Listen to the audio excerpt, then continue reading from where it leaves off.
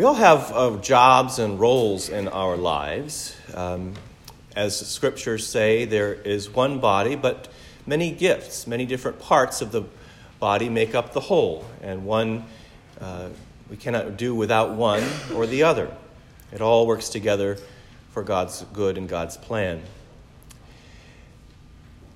So it's a little troubling when you read these scriptures that we've had today and you see people who are otherwise faithful followers of God attempting to put out God's light, probably unwittingly or without malice in their hearts, but nevertheless seeking to stop people from doing God's deeds of power and love on this earth. In the first instance, it is in the time of Moses, in the Exodus, when they are wandering in the wilderness. And the people complain greatly because even though they were slaves in Egypt, they had a much better, more comfortable life. They say that themselves. They asked Moses, "Did you bring us out here to kill us? We were better off in Egypt when we had homes and we had a steady source of food and water. But out in the wilderness they wander hungry, thirsty, with just tents to sleep in." But of course we know the Lord provides. We know the story of Moses striking the rock with his staff and the water gushing forth, and also the story of the manna coming down from heaven, this heavenly bread which we Christians, of course, in which we Christians see a foreshadowing of the Holy Eucharist. But it's also a substance for them to eat that will give them strength to live. But as the case today, I'm sure, if you ate the same meal every single day, day in, day out, how often have you found something that you really like? It's just something new, it's just delicious, and you just go back for more and more and more, and eventually you sort of wear it out because you've eaten too much of it, and then it's just not quite as good as it used to be. Well, I think that's the case with the manna here. They were, of course, thrilled to have something to eat at the beginning, and of course we don't know what manna was exactly, but the thoughts of fresh fish and cucumbers and leeks and, just the list of those foods sort of got my stomach rumbling while I was up there listening to it. These delicious, fresh foods. You think about going to the farmer's market and seeing those wonderful things they have laid out on display. And not having that option, just eating this sort of plain bread every single day, I'd get tired of it too. So they complain to Moses, and God hears their complaint, and he says, Moses is just exhausted. And he says, "Lord, I can't do it all. I can't carry all of these people. I need some help. Otherwise, just kill me now." It was very dramatic. But what the Lord does is he tells Moses to bring together 70 elders. And the 70 elders get some of the Spirit that rests on Moses, and they begin to prophesy, but then only that one time. But not just the 70. The interesting thing is that somehow or other, some of this Spirit leaked out and went to camp and got onto Eldad and Medad, who were not part of the assembly in the tent of meeting, and they began to prophesy in town, which raised an alarm because they were not it wasn't their job to prophesy. They weren't appointed to prophesy. And so someone comes and runs to Moses and sort of tattles on them and says, Moses, stop them from prophesying." But instead of doing that, his words are, "Would that all of God's children could prophesy like these." And again, in the story from Mark, John, the beloved, rushes up to Jesus in a very similar way and says, "Teacher, we saw someone casting out demons in your name. Tell him to stop. He's not one of us." But Jesus says, "Do not stop him, for no one who does a deed of power in my name will be able soon afterwards to speak evil of me. Whoever is not against us is for us." And then in the reading of James, we have a wonderful pastoral sort of litany, if you will, of of grace. Now, this particular passage from James is included in our rite for visiting the sick. I have a little green book that contains a portion of the prayer book, and the portion is, of course, the ministration to the sick, and it has various different readings to be used for different occasions of visiting sick people, and this, of course, is one of them. Are any of you suffering? You should pray. Are you cheerful? Sing a song of praise. Are you sick? Then call for the elders of the church and have them pray over them. And the point of this, I think, is to show that we all have it within us to pray and to talk to God and to be with one another in our joys and in our trials, in our health and in our sickness. James says, the prayer of the righteous is powerful and effective.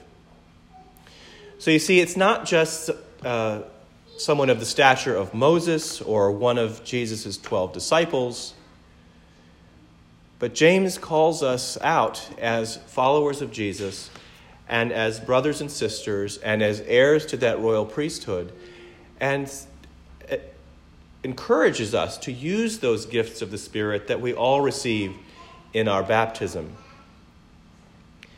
when we are all grafted into the body of Christ, the church.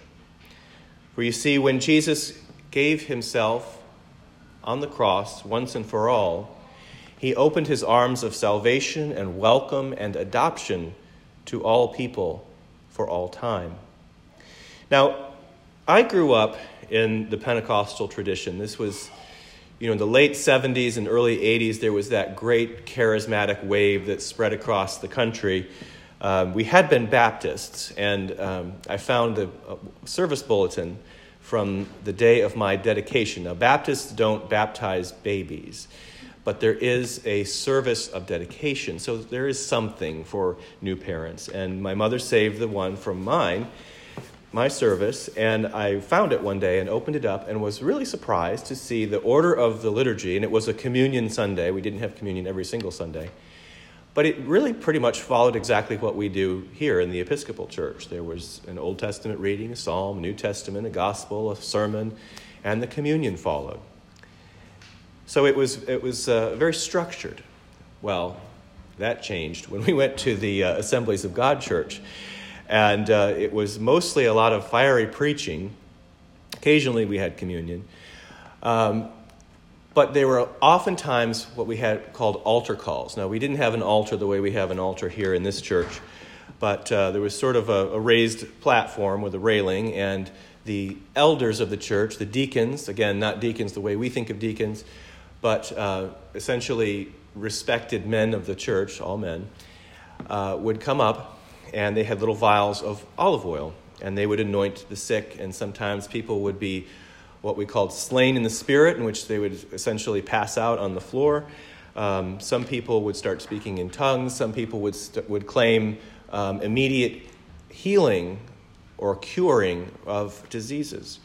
And so I think because of witnessing this and incorporating it all into my personal history and psyche and what have you, that for the longest time I confused healing with curing.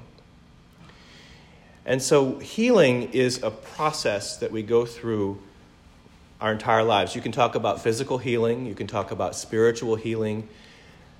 And what I'm sort of driving at is a healing that leads us to heaven. A healing of the soul that gets it, as we go through life, gets it in line with God's will and God's plan for us. Because if you go down in the chapel, you'll see on the altar some altar cards, and they contain a number of things. But one of the things they have are certain priestly prayers that I say to myself as I'm celebrating the Holy Eucharist.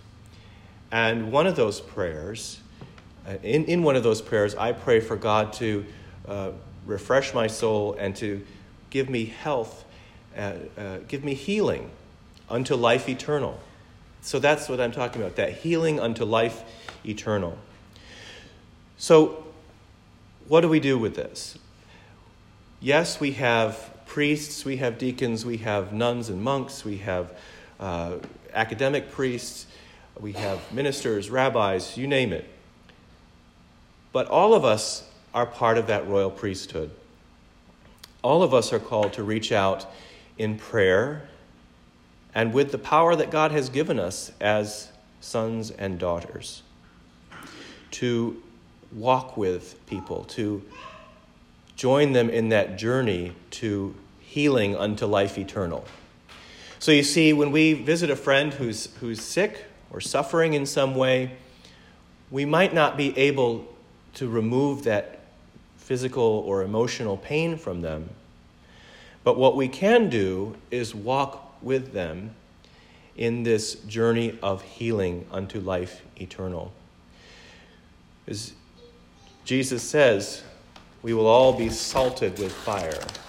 And I think what he means by that is that this is part of life. In life, we are going to come across these stumbling blocks from time to time, but we are the salt of the earth, as he says in another place in Scripture. And so that salt is a useful tool, and it brings the flavor. Just think of the flavor of salt hitting your tongue. And that it sort of wakes you up a little bit, and that's sort of a symbol of this power of God, that when we reach out to one another with a healing touch, you have sort of that moment of awakening, such as you would have when the salt hits your tongue. So have salt in yourselves, Jesus says, be at peace with one another. So as we walk through this life, let's remember that though we all have our different vocations and roles in our day-to-day lives, we are all called to be brothers and sisters of one another and of Jesus Christ. And we are all called to exercise that power and the responsibility, really, of being Christians, of living into that baptismal covenant that we all either said at our own baptisms, that were said for us, or if we were baptized in another tradition or under another prayer book, that we all say when we reaffirm our vows. So let's remember that we are all members of a royal priesthood. We are all called to reach out to one another along that journey to life everlasting and healing, eternal healing, that ultimate healing in Christ Jesus. Amen.